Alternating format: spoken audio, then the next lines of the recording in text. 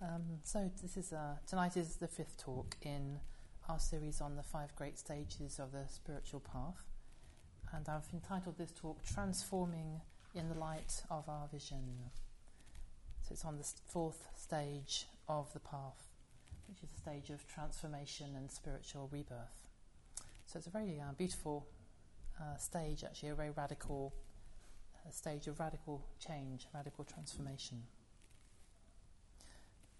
So for a brief recap on where we've come from so far, so over the last few weeks, we have been slowly but surely exploring the teaching of these 5 great stages of the spiritual path, which was introduced by Bhante, our teacher Sangharakshita, at a previous date, I don't remember right now, in the 70s, and it's one that's inspired quite a lot of teaching in the movement since then. So in the first stage of the path, the first talk of the first stage, we started by getting a firm foundation in ourselves and in our spiritual practice, becoming more integrated. So that was the stage of integration through mindfulness and awareness, the mandala of integration. And this quality of integrating ourselves allows us to become that much more present, actually, in ourselves, and we can be really there in our practice and with each other, and therefore we're able to really commit ourselves to our spiritual practice and, have consistency and take that practice deeper. It's a very, very important stage, and we never leave that stage behind. So we just keep on with that practice, and that goes deeper and deeper as we go through all the other stages. And this, in a way, blossoms into this second stage, which is of a creative, emotional positivity, which comes very much out of our deepening practice and our integration, as the conflicts we experience due to lack of integration, really, and conflicting parts of ourselves begin to harmonise, and we become more of a flow of positive energy. We should all be beginning to experience that quite a bit, I think, in our lives, through our meditation particularly, and that's deepened through meditation. Our minds become more at peace with themselves, actually, and we're more able naturally to rest in that and concentrate, and particularly, when we're meditating and also when we're not meditating, perhaps with just a bit more ease with ourselves, able to go deeper. And it's out of that this third stage, which we talked about last week, the stage of vision and insight, is then able to arise, because the stiller and the more sort of focused and whole our minds are, the more we naturally just sort of see clearly how things are. We see gradually, maybe insights bubble up in our experience in everyday life. And last week I talked about, we approached it through gateways that were different gateways to the truth, to reality. So if you weren't here last week, that's on the website. You can explore some of those gateways to reality. I'm just headlining them. I was exploring really how those could be through a deepening practice of awareness and mindfulness. That could be one of the most important ones, in a way that you could say insight into the nature of existence is just a deeper awareness, is a more true and more focused and more penetrating awareness of just how things are every day. And I remember pointing out that reality isn't something out there that we suddenly become aware of. It's there's no sort of thing called reality. It's to do with a different awareness of ourselves as we are now in everyday life. That it's a sort of transition in our perception, obviously rather a large one, becoming aware of the nature of things more fundamentally, in terms of impermanence and substantiality and unsatisfactoriness as well. So yes. So traditionally, insight is said to consist in seeing through, I was thinking of it as seeing through this sort of glittery, rather fascinating, alluring surface of the world, which is our day-to-day experience. And through insight, we sort of see through and see that these things aren't as we initially assume them to be. We assume permanence and substantiality. But things we begin to actually realise, in a way, partly through life experience and partly through our meditative experience, that things are in flux, they're in constant change, it can happen. I was talking last week actually as well about experiences of bereavement, and maybe times of great disappointment in our lives or great stresses. We can actually, for a moment, and maybe even for longer, in a way sort of see through this mirage that we have, this sort of way of thinking of life as being permanent and opportunities are always going to be there for us. But actually, sometimes I think it's more, we begin to realise actually, perhaps as we get older as well, that that isn't the case, and we just need to, if an opportunity presents itself, we should actually not waste any time and not procrastinate. Being a great procrastinator myself, I've seen this over and over again. But that's part of the nature of reality, actually, is that just things aren't going to wait for us. We need to sort of grasp, move into what we see as being our next step. So this insight isn't an intellectual thing. It starts as an intellectual framework and a knowledge and understanding, but it actually then becomes more like a real knowing, that we really do know that's how things are, and becomes a real experience, a sort of a bit like when we've tasted an orange, we really do know what the taste is. So there's no question about it. Very, very clear. And it isn't just to do with how the world is, of course, it's to do with how we are, it's to do with us. And we're not separate from the world. So we could say that we are change. We embody insight, we embody reality in ourselves. And it's sort of very hard to, these are just words, aren't they? But it's hard to sort of take that in.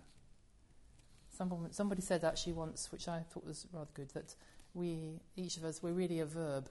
So actually, even our names can fix us. So you could think that we've got a Vanessa-ing over there and a Rachel-ing and a Mogalila-ing. It would be more true to think of ourselves as verbs, a Chandana-ing, and rather than perhaps a name which can seem a bit solid and stuck. So, so I'm talking a bit about this insight again this week because it's the sort of, in a way, the pivotal experience on which everything really hangs. This, to the extent that we can begin to see impermanence in ourselves and in our lives, to that extent we can begin to sort of let go of this sense of having a fixed, unchanging self. And that's what begins to open a little chink of freedom in our experience. And also because the unconscious clinging to and protecting of this fixed self or ego, it leads to all the violence in the world. It leads to all the reactivity and all the anger and the greed. It's what undercuts all our efforts to be more compassionate.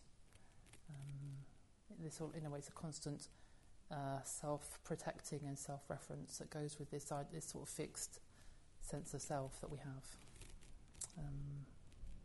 So it's very, very important that we do begin to try and see through that more and try and, in a way, sort of let go of that.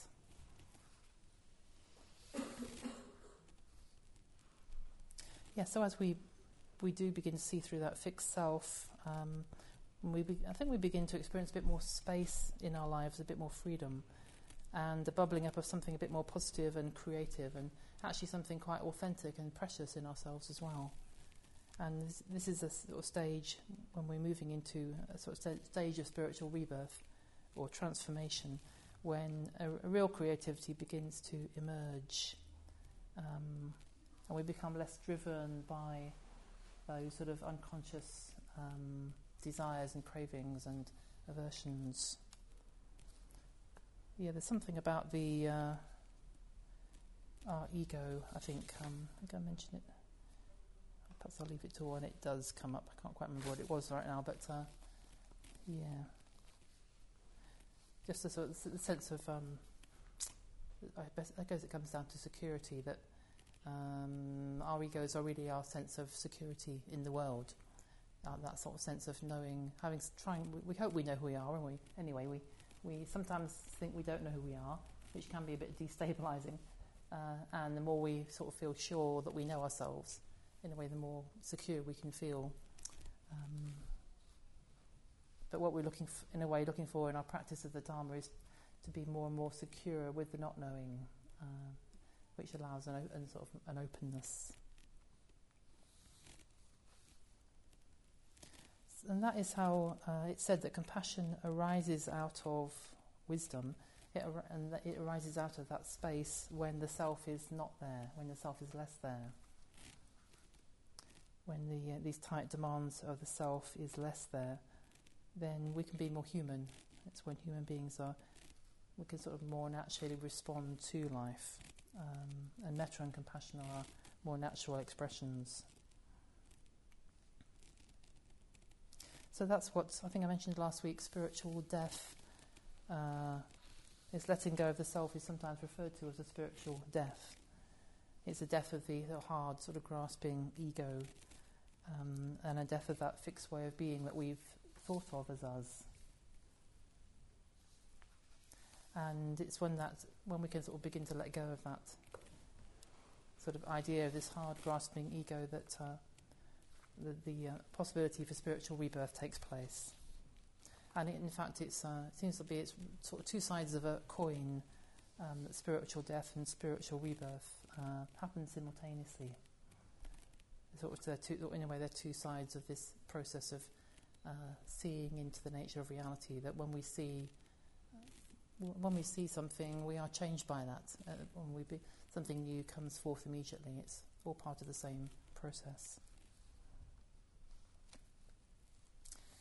So,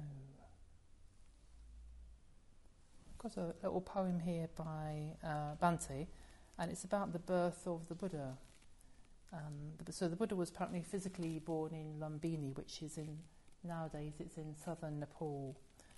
But this, in the poem, I think he's referring metaphorically to the Buddha's sort of spiritual birth as he awakens into insight and wisdom. So there's a little reference here. He mentions an Ashoka column. I don't know if anyone's been to India and been to any of the pilgrimage places in India, but there was a great king in the 5th century, I think it was, who went to all the great sites where the Buddha lived or taught the Dharma, and he built a sort of column which he inscribed with writing on it that said what happened in that particular place. So Bhante mentions that in the poem. So Ursula's going to read that. Lumbini. I remember a pool of blue lotuses blooming at Lumbini near the dusty high road. And the miracle of those blue flowers rising so purely from the black waters told me far more of the birth of the enlightened one than the broken Ashoka column or ruined shrine.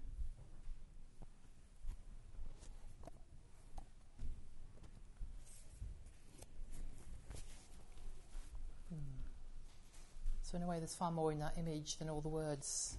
That it's hard to describe what spiritual death and spiritual rebirth might be about, but just the pure beauty of a beautiful lotus arising out of. Apparently, they often grow in mud and stagnant waters, and you get this amazing contrast between. I suppose it could be us, our old ego, this sort of rather idea, this mud and the stagnant water. But out of that, there is a possibility for something very, very pure and beautiful to arise that we couldn't even imagine. It's far beyond our imaginings, which means, in a way, that's our potential, that each of us has got that potential to be far, far more than we can possibly imagine. Occasionally we get little glimmerings of that, I think, in our experience, and it can be very inspiring, or it can be sometimes we just don't believe that, but I think that poem just opens that out. So I think there's a bit of a sense of wonder or a sense of miracle about spiritual rebirth too. How amazing that we have moments when we're not imprisoned by our ego so much, when we feel free to we could maybe cut through some habits and actually move towards somebody who we've felt frightened by or averse to, or we've been able to respond with kindness in a way that we often we've been perhaps too shy or too caught up in other conflicting tendencies to do. We're sort of freed up in that sort of way. Oh, there's another, this isn't a poem, but it's part of a very beautiful work called the Bodhicharyavatara, and it's been written by someone called Shantideva in, I think, of the 8th or 9th century, and he's talking about how this spiritual rebirth happens at the moment of a dawning of enlightenment. As a blind person might find a jewel in heaps of rubbish, so too this awakening mind has somehow appeared in me. This is the inexhaustible treasure, alleviating poverty in the world. This is the supreme medicine, curing the sickness of the world.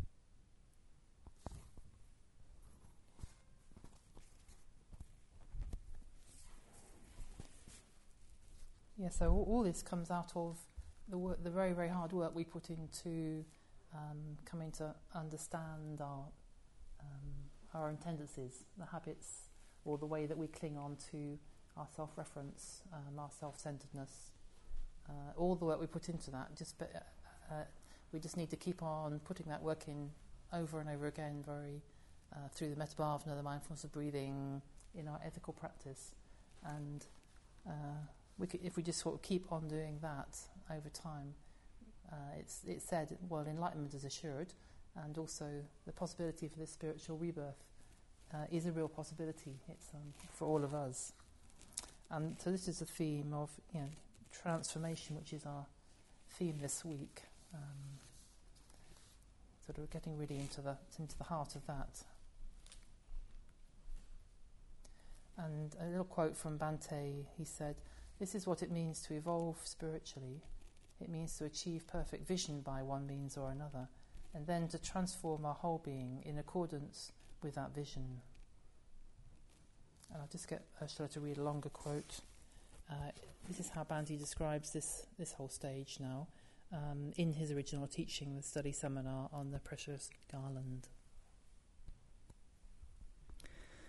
Then comes what we call the stage of transformation. This is when the vision that you have seen, your experience of reality, starts, as it were, descending and transforming every aspect of your being. It's not just in your head, not even in your spiritual being. It pervades all parts of your being, all parts of your spiritual body. This is also a stage of meditation, in the sense of dwelling on that glimpse of reality so as to deepen it and broaden it and to bring it down, as it were, so that it pervades and transforms all the different aspects of one's being.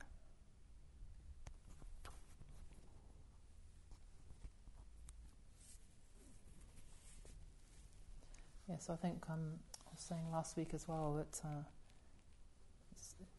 I guess for me, for many of us, our focus is very much on moving towards, opening towards insight, rather than what happens after it, or opening towards deeper experience of life, rather than what happens after that, what we can do with that.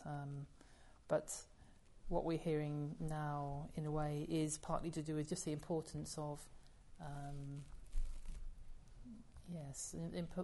the importance of sort of taking that insight and letting it, holding it in a sort of a way that we can contemplate it. We can sort of stay with it and let it actually change us at a deep level. I think it's so easy to forget it as well, or sort of just move on to the next thing. But Bhante's saying here, whatever glimpse of vision or insight you may have had, whatever you've realised, discovered or seen on the highest level of your being, you try to apply it to your practice at every level. So in day-to-day life. So that's one of the keys of spiritual practice. To, in a way, trying to find precepts in our daily lives to, in a way, to enact our inspirations or our aspirations.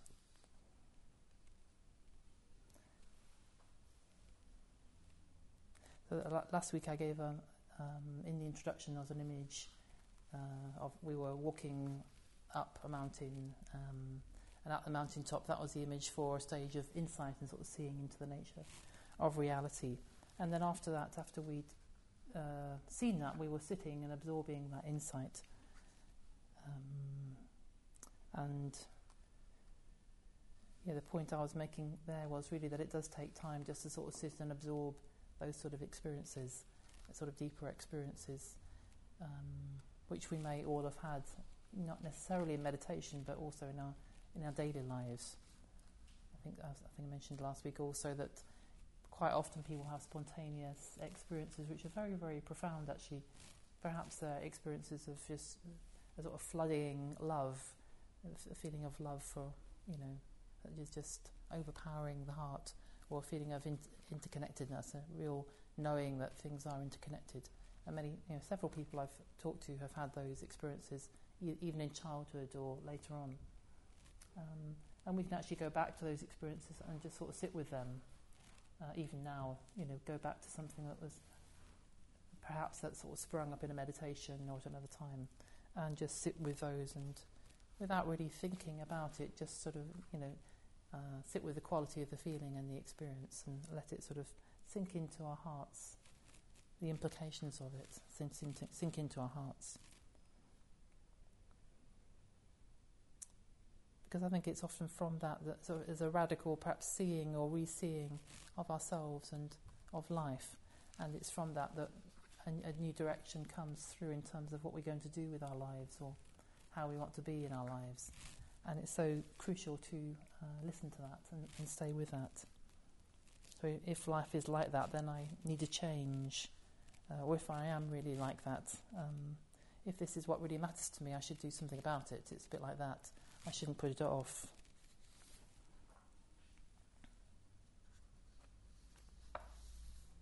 So I think it is important to let insights, glimmers of insights, small and large, have their effect. And they may not be a conceptual thing, but maybe just an intuition or a feeling. And again, if we can just sort of sit with those and take them seriously, let them work their way through our beings, so that they can transform us in body, speech and mind. That's traditionally how we talk of transformation through all the different aspects of our being. And if we can do that, gradually something new is born in us, and we're taking it seriously and letting it sort of stream through all of our activities and how we are in the world. We can begin to awaken to who we really are. Perhaps we get a glimpse sometimes of our innate goodness, and the freedom that we have to be authentic and to be a force for the good. Yes, and I think I know for myself, it's very subtle. One sometimes gets subtle glimmerings of those sorts of experiences, sort of below the surface of our being, which it's so easy to discount. Particularly when we have attitudes towards ourselves which may be quite habitually negative, or habitually holding down, or saying, well, that doesn't really matter, or that's not really important, or you can't really feel that. But the thing is, we probably do feel that, and in each of us there is a very pure beauty, there's a very, very pure being that has potential to express itself more and more. And that's something just to really encourage in ourselves and give space for. Yeah. There's a poem here by Rumi, or part of a poem, I think. Inside this new love, die. Your way begins on the other side. Become the sky. Take an axe to the prison wall. Escape. Walk out like someone suddenly born into colour. Do it now. Oh, should we have that again? A bit louder. Okay. Inside this new love, die. Your way begins on the other side. Become the sky. Take an axe to the prison wall. Escape. Walk out like someone suddenly born into colour. Do it now.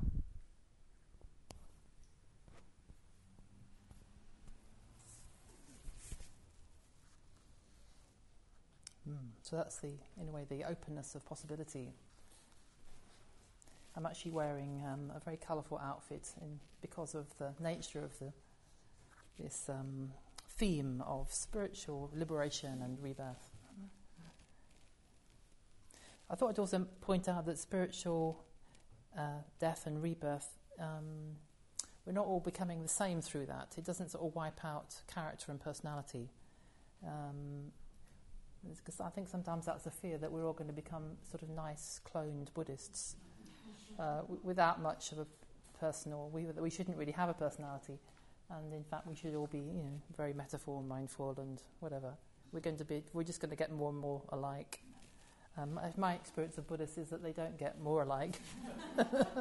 In fact, they get weirder. It's Ursula's comment. I suppose I think we become more and more ourselves, don't we? People seem to. There are ups and downs in the process, of course, when we get attracted to the cloned idea, and then we sort of pull back.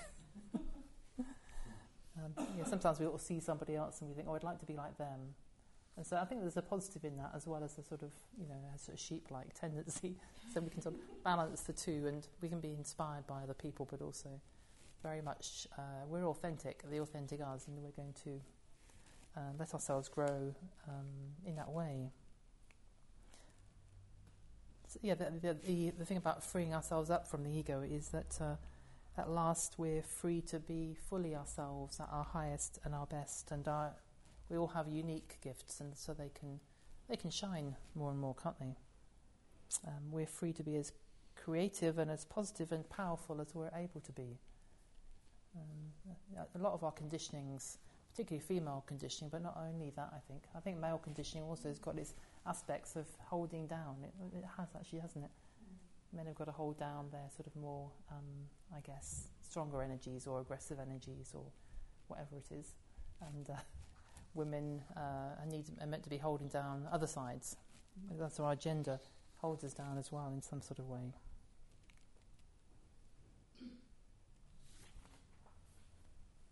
Aha, we have another poem. This one's an excerpt by Pablo Neruda. And something ignited in my soul, fever or unremembered wings, and I went my way, deciphering that burning fire, and I wrote the first bare line, bare, without substance, pure foolishness, pure wisdom of one who knows nothing. And suddenly I saw the heavens unfastened and open.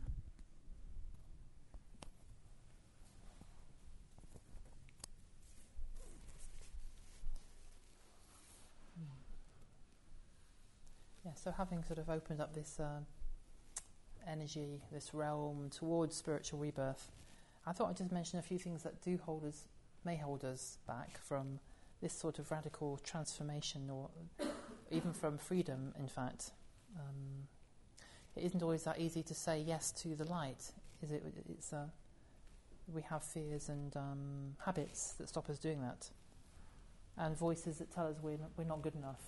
And it's amazing how tenacious they can be, even though we know that they're not accurate even. It's hard to still not believe them. So some of these might be some of your voices, I don't know. With that we're not good enough, I'm not good enough to be a Buddhist. There's no chance of me becoming enlightened. We'll never change, I'll never change. I'm not good enough to be compassionate. Or metaphor. So something's wrong with me anyway, fundamentally, and that's going to always be there despite any spiritual change that happens. So that's a really wrong view, that there's something wrong with me, that I'm not whole or acceptable.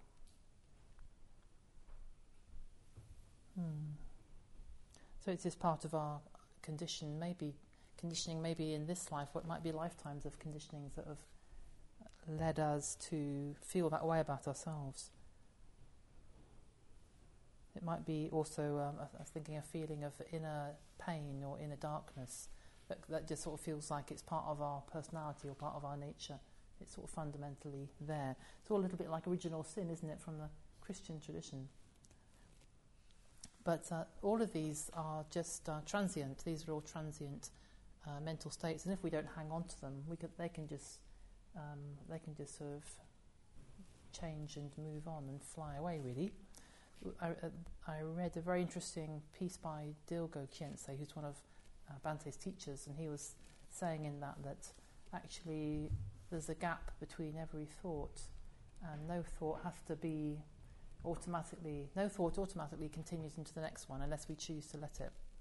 So that we can actually so creativity would be really consciously choosing one thought and then the next thought and then the next thought.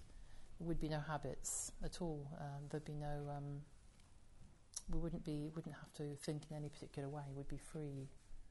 If that makes sense. There's sort of absolute discontinuity between each mental event. These are the links. Each of those links are just habit. Yeah, so we do have these views though, and even though they're irrational, we may still need to keep on working with them for some years. Based on old images, and sometimes they're based on critical comments from people in the past, our families or our teachers. Very insidious, really, and hard to let them go. So I thought a very interesting, I quite like an image that Bante gave once in a lecture called The Taste of Freedom. He said we could imagine ourselves like a piece of string. So our psychophysical organism that is us, we're like a sort of long piece of string or perhaps a piece of rope. And so this represents the ever-changing psychophysical Rachel Ing or Vanessa Ing. It's the verb of being, which is our flow of existence. However, because we're rather insecure at the formlessness of it all, we have tied a knot in the rope, and that knot in the rope is us. That's how we consider us to be. So we've sort of, in a way, we sort of stopped the flow, and it's something recognisable that we sort of hang on to. It's the knot of our accumulated habits, really, or our ego. But Bante was saying in the talk, well, as our ego has tied that knot, it's able to untie it again, isn't it? It's as simple as that. So we could just ask it how it tied it up and untie it. So there's in reality, we're not that knot. It doesn't have to be a knot.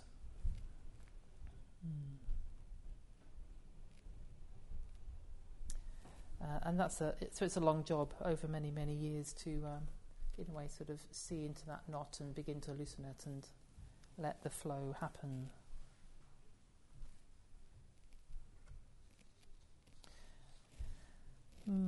And sometimes we need to let go of holding on to the image of our pain or our own habits as being particularly bad or different from other people's or special in some sort of way.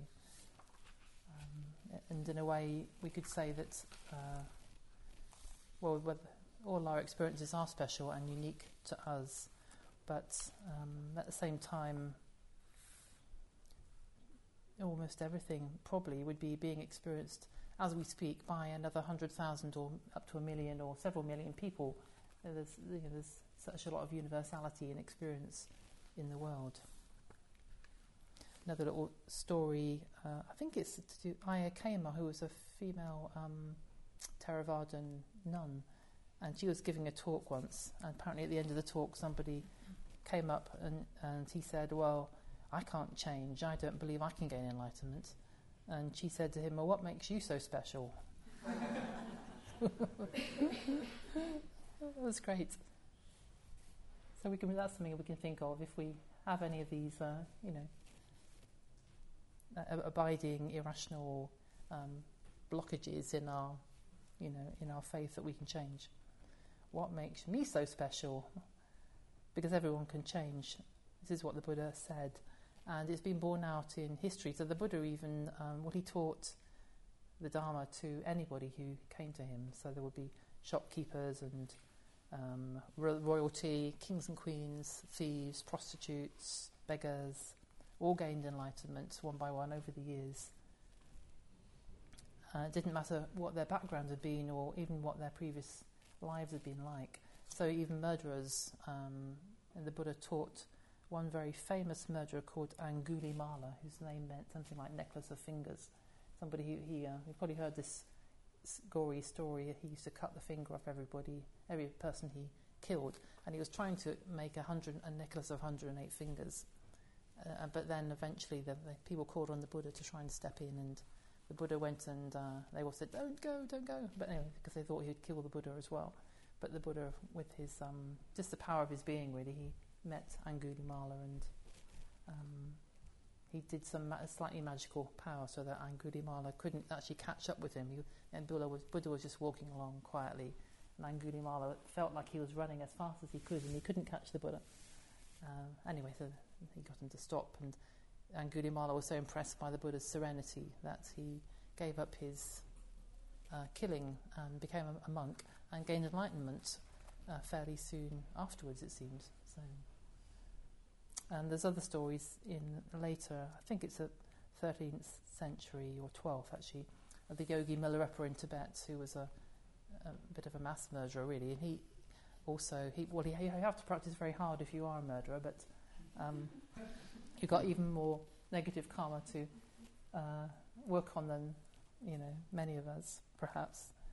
But he also very, very impressive, and there's 2 volumes of his songs. He taught the Dharma by singing. Milarepa did. He's very, very wonderful, talented yogi.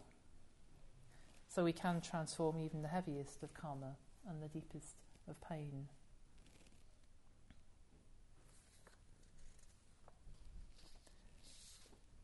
I might leave that. Now I was thinking a bit about my own experience. That I've been practicing the Dharma over about 30 years now, and I have felt very definite shifts in my own experience in these sort of areas, having come to the Dharma with, I think I was talking in my first and second talks about some of my own experience of difficulty in just in my own attitude towards myself, really, lack of confidence, shyness, and a sense of heaviness and pain in my heart as well. I definitely didn't like being who I was and didn't like myself very much, and sometimes it amounted to self-hatred. And I remember at another time feeling I was wounded in my heart somehow, and all of those things I've had to in a way be with and work with, and I think I spent quite a lot of time just trying not to look at it and pushing it away, but of course that doesn't really help. And I have found that just turning towards being who I am with metta is incredibly healing actually, and transformative, just to sort of stay in the presence of oneself and one's own pain and one's own heart over time. You have sort of struggled to find your own way into that and how to do that, and just be very, very patient and keep coming back to that. But I'm sure metta has been one of the main healing aspects in my spiritual life, actually. And on the other hand, also the practice of ethics. I think in terms of just trying to sort of follow up a metaphor ethical approach to life in my life has been one of the things that's given me I think it gives a sort of strength, an inner strength and a self-respect, which is really enormous, especially if you don't like yourself very much. It actually gives you an unassailable reason to be proud of yourself if you are ethical. I think it's one of the strongest factors in an opening of the heart, actually. Opening ourselves to, we can really trust ourselves and our motivations if we're really ethical. And when we lapse from that, we can just try and being aware of that and confess that. But it's very, very powerful transformation through that. So I think metta and ethics, and having the Sangha all around us at the same time. I don't think we could do it without the Sangha, because the friendship and the support and the care, and also the fact that we're all in the same boat. We all make mistakes, and we're all fallible and imperfect. There's something rather helpful about that, being together, trying to sort of do something very difficult together in a way, but also very inspiring. I thought I would talk a bit more about that, because it's part of this stage of letting ourselves be reborn. That it's a shame if we are held back by old views of ourselves, and I think many of us do have old views, and maybe quite negative, cynical views of ourselves. But they can change. They can be transformed, particularly by confronting them and just acknowledging them, sort of diving into the depths of them, really, and letting something. That's the murk and the mud, isn't it? Out of which the lotus will be born, and maybe it will have lots of flowers, a multi-flowered lotus.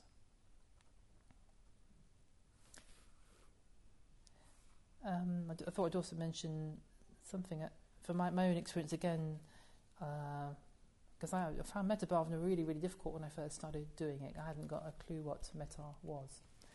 And then I was doing it on a retreat, like maybe hours of metta each day, I suppose, which was probably a bit grueling to start with. But then all of a sudden I had this experience of myself. My heart was on fire. It was like my heart was fire. And it was something I'd never experienced before, and it was pretty shocking in a way. It was a very positive experience, but I didn't know where it came from and what it really meant for me. But it was a very beautiful sense of my heart dissolving and all my inner boundaries having gone, in a way. And I did realise from that initially I thought, well, how am I going to express this in my life? It felt like it was so important, and I couldn't see how me, as I normally was, could be like that, because I was so shy and blocked and everything. And so that at that point, that's where it really helped me to be with other Buddhists and people who understood the process I was going through, and also valued change in the way that I did. And I decided then to give myself conditions where I could be supported to, in a way, learn how to communicate myself more deeply and establish friendships. And I think I started coming to the centre more, and at that point, and actually I was able to join a Buddhist work team. We were working on a Whole Food shop in London. This is when I was about 28. I joined for 5 years. I worked with a group of women Buddhists creating a Whole Food shop, and that was just a wonderful experience, actually, of just being able to experiment with myself a bit and explore a different way of being.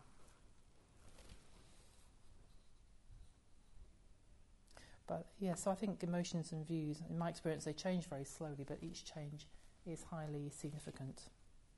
So we shouldn't discount them. It is a little poem to end this section. The time will come when, with elation, you will greet yourself arriving at your own door, in your own mirror, and each will smile at the other's welcome and say, "Sit here, eat." You will love again the stranger who was yourself.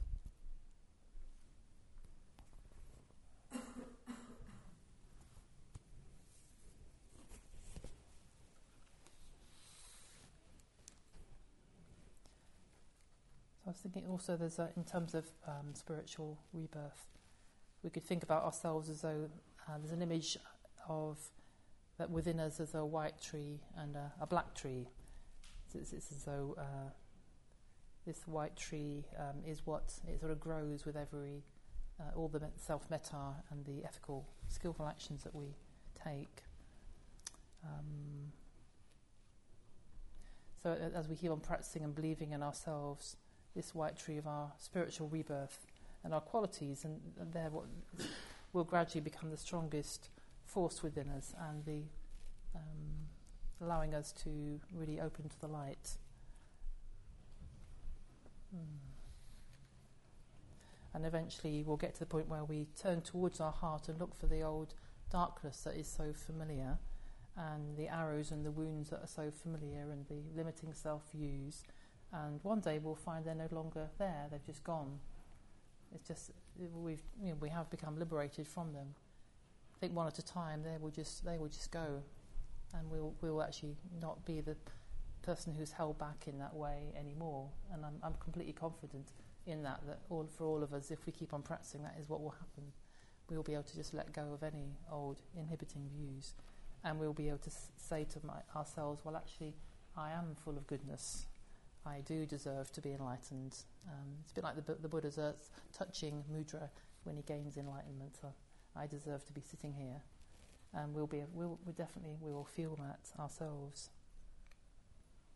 We can allow ourselves to open up to become a beacon of light in the world, shedding the light of wisdom and clarity and serenity. Each of us can be that person, or that stream of non-person, stream of flow of energy, psychophysical energy. And I think this is where spiritual rebirth opens into quite a sort of magical, very different, non-conceptual sort of area, because eventually we're opening into areas where, I don't know, we're hoping to become more like the Buddhas and the Bodhisattvas ourselves. That spiritual rebirth can take us, transcends anything we could imagine, really. So it's something. It's not just imagining ourselves at our best, but something quite beyond that. Something quite non-imaginable, really. And Subhuti says, we can't do this on our own. Our spiritual lives need opening to a higher force and a higher dimension at this point. It's a bit like we come to a point where we need to, in a way, let go of the efforts we've been making and sort of be receptive to another sort of force. Perhaps it's the cosmic force to compassion in the universe. And we can't use, at a certain point, we can't really continue to use the ego or the ordinary mind to do that, because we're going beyond that. We're sort of going into the unknown.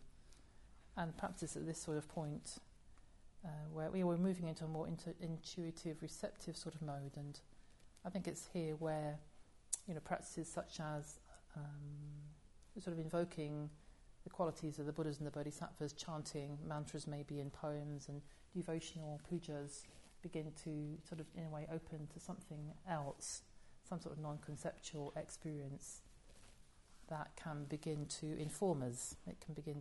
We can sort of, in a way, learn from that. Our hearts can learn from that directly in some sort of rather magical way.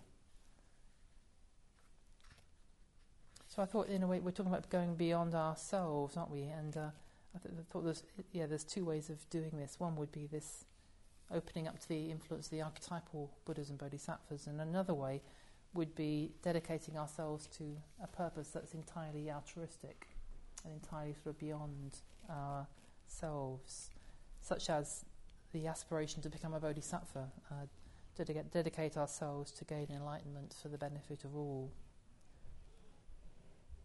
So these are two things that we can do. We can decide to embark on and sort of throw ourselves into. So I thought, in terms of invoking the Buddhas and Bodhisattvas, this could just even be sitting with an image of the Buddha, and sort of, in a way, sort of just taking in how that feels, the qualities of the face, or an aspect of just a gesture in the hand can sometimes mean quite a lot to us. Not sort of thinking about it, but just sort of seeing how our hearts respond to an image, and see what image we get drawn to as well. And maybe it's a different image at different times. I was thinking in the meditation before the talk about Green Tara, and how she has her hand stretched out towards us all the time in this gesture of giving, and she's sort of stepping down from the lotus. So it's this sort of quality of compassion that's reaching out to us. Yeah, we can, in a way, we can just explore what moves us, or what attracts us, or what feels like us at our highest level, and give ourselves time to, maybe at home as well, just to sort of sit with a bodhisattva. We could chant their mantra a bit and just sort of bring them to mind, or have a look at their image. The mantra is said to be it's meant to be the sort of audio equivalent of their true nature. The true nature of the bodhisattva is expressed through their mantra. So actually, just through chanting a bodhisattva's mantra for quite a long period of time, we can sort of perhaps approach a sense of who they are, of what what that quality actually is and how that resonates with us, with something in us. Because we can only really understand that probably from our own experience of a very subtle experience that we have of a bodhisattva in our own hearts.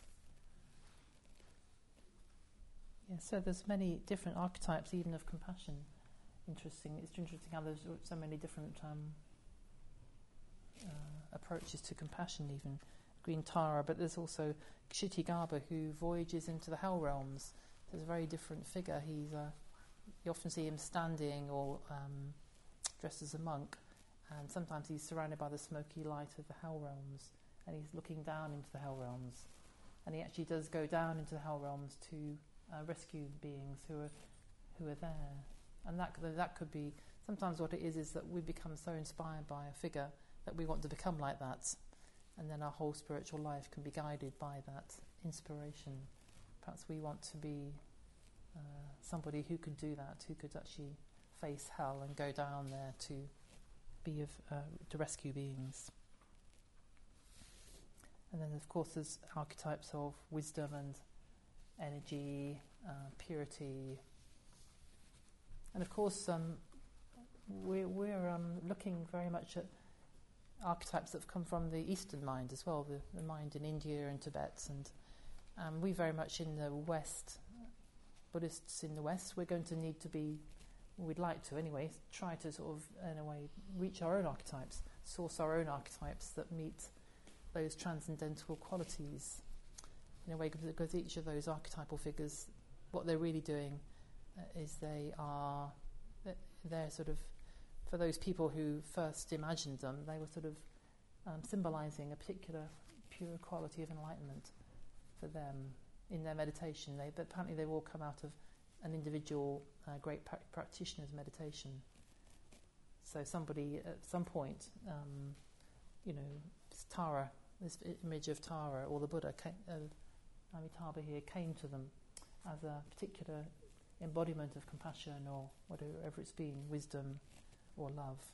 And over time, I think Bhante said perhaps it will take centuries, but over time we'll develop our own very strong archetypes from our own culture, which will perhaps mean a bit more even than the Eastern archetypes do.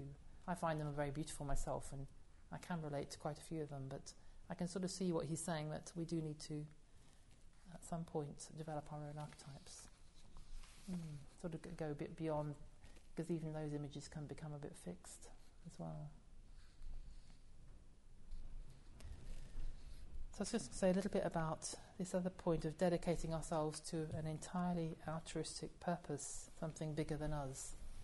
I remember when I was about 19 or 20, feeling I wanted to throw myself wholeheartedly into something, but I didn't know what it was, and the career I had at the time just didn't seem worth it, really. Even though it was something was very worthwhile career, but it didn't engage my whole depths. And I think when I found the Dharma, I felt this is something I can really throw myself into wholeheartedly. And the particular an altruistic purpose, or perhaps the altruistic purpose that we could just sort of throw ourselves into and sort of in a way let ourselves go with, is this aspiration to become a bodhisattva, to dedicate ourselves to enlightenment for the benefit of all. And if we do this, even if we sort of dedicate ourselves just to one little edge of it, because it seems rather a big aspiration, we can allow that to take us beyond ourselves gradually. And for me, this is why I joined the Triratna Buddhist order as well, because the whole project of the order is an altruistic one. That's how I see the order. That our community and the order, really, the whole Sangha here, in a sense, shares that aspiration to be of benefit to the world, and that seems like the only thing worth doing. And if we really sort of throw ourselves into that, then we're going to be engaging with our hearts more and more deeply.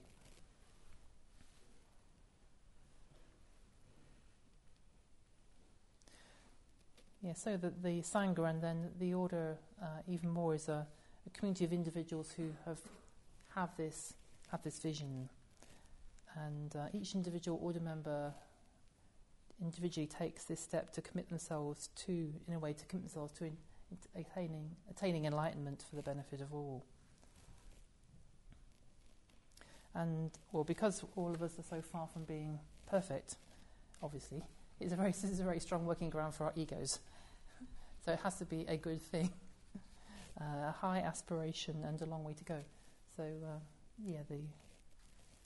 so we commit ourselves as a Sangha to help each other to do that, we commit ourselves to work together in harmony, and therefore we commit ourselves to work with anything that arises that threatens that harmony, because differences between individuals are still going to happen in the order, in any spiritual community.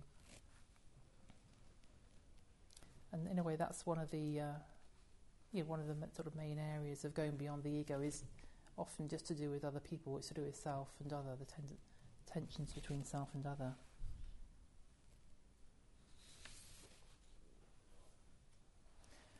Yeah, and one of the aspects of ordination as well very much brings out this theme of spiritual rebirth is receiving a new name as well. So when we're ordained, a name is chosen for us by our preceptor, the person who ordains us. And this often brings out or emphasises a sort of quality in us that could be a sort of leading edge to our spiritual growth and unfoldment. And obviously this is it's a very powerful ritual to be given a new name, and an opportunity in a way to very much go beyond an old self, and it's a constant reminder actually to do that, and a constant reminder of a particular practice that we can undertake. Yeah. So I thought that's something that it's always interesting to do if you want to do that, is ask an order member about their name and what it means to them and what sort of practice it's been for them to have that name. You'd never know until you ask each person what the story is behind their name. Yeah.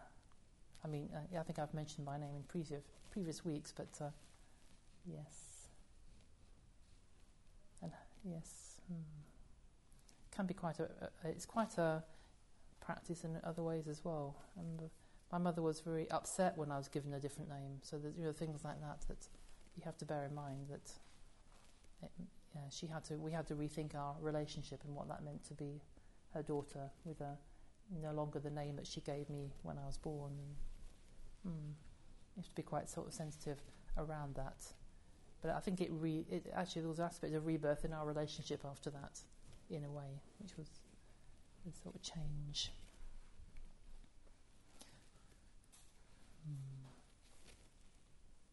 So there's something about joining a spiritual community that also represents a sort of collective spiritual rebirth as well.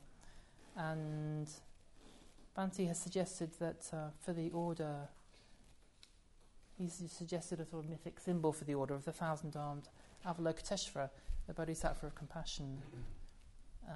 That in joining the order, we mythically become part of that Bodhisattva, or at least we aspire to, obviously, become part of that Bodhisattva. And this Bodhisattva Avalokiteshvara, a very pure white being, and he holds to his heart the jewel of the aspiration to gain enlightenment. And then actually he has 1,000 arms which radiate around him, and each of the hands in those arms hold a different implement. So it's in a way they're all different ways of helping beings, because beings are so different that they, if you only had one or two ways of helping, then you would actually not be able to help enough beings. You need sort of. So this Avalokiteshvara is infinitely resourceful, and the myth we have in the order is that each order member is one of Avalokiteshvara's hands. Actually, we have more than 1,000 order members now. It worked better as a myth up until the 1,000th point. But it's just a myth, isn't it? It's just a sort of symbol. So I imagine actually Avalokiteshvara probably has millions of hands, in fact. But so each order member, the myth is we have our own unique qualities and insights and ways of helping that are expressed through the particular tool that we may mythically hold. So in a way, that sort of myth and ritual is something that can be quite rich in one's spiritual life too. You can sort of, and we can, all of us can do that sort of thing. Well, what would be the tool that we would hold in our hands? And yes, in a way, the whole image represents sort of unity amidst diversity as well, a sort of a unification of path amidst the uniqueness and the diversity of all the different people engaged in it, in the order and the whole spiritual community.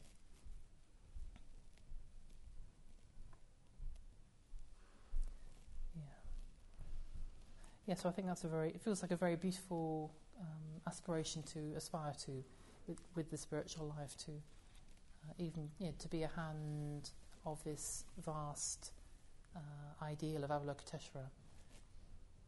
You can do more. There's more. What is it? The collective is more than the sum of the parts. Something like that. I can't remember quite what that saying is. Whole. The whole is more than the sum of the parts. Thank you. Very good. There's something about that as a collective we can do far more than we can do individually, and that's partly why sort of a collective endeavour is going to be what works. Anyway, we're going to draw to a close now with another poem by Bhante about the in a way the strains, but also the possibilities of spiritual rebirth. It's called Secret Wings, and its language is a little bit archaic, but anyway, sort of just see through the archaicness, which may give an extra beauty into the flight of the secret wings. Oh, it's not Secret Wings. Oh yeah, it's changed. That's right, I forgot about that. It was going to be Secret Wings. No, what we're going to have is something even better. Maybe we can have Secret Wings later on in the puja. So secret. Yeah, they're secret. They have to be kept separate. This is Bhante talking about why he's a Buddhist. And I thought that was even better because it's him talking about his aspiration, that what's led him on the spiritual path, really, his fundamental aspiration.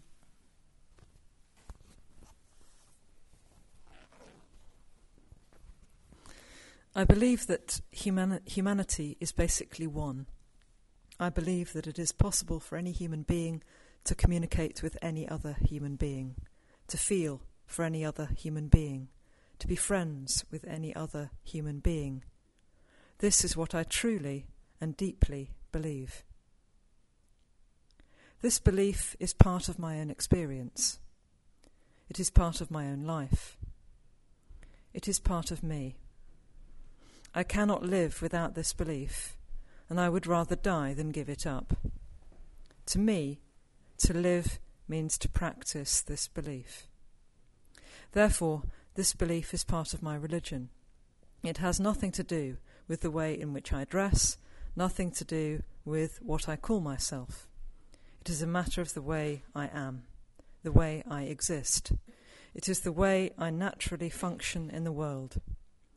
This is what religion really is.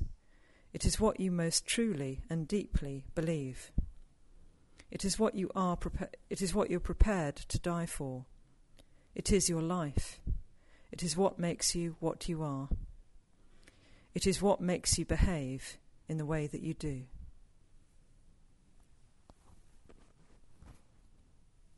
Yeah, thanks. Let's see.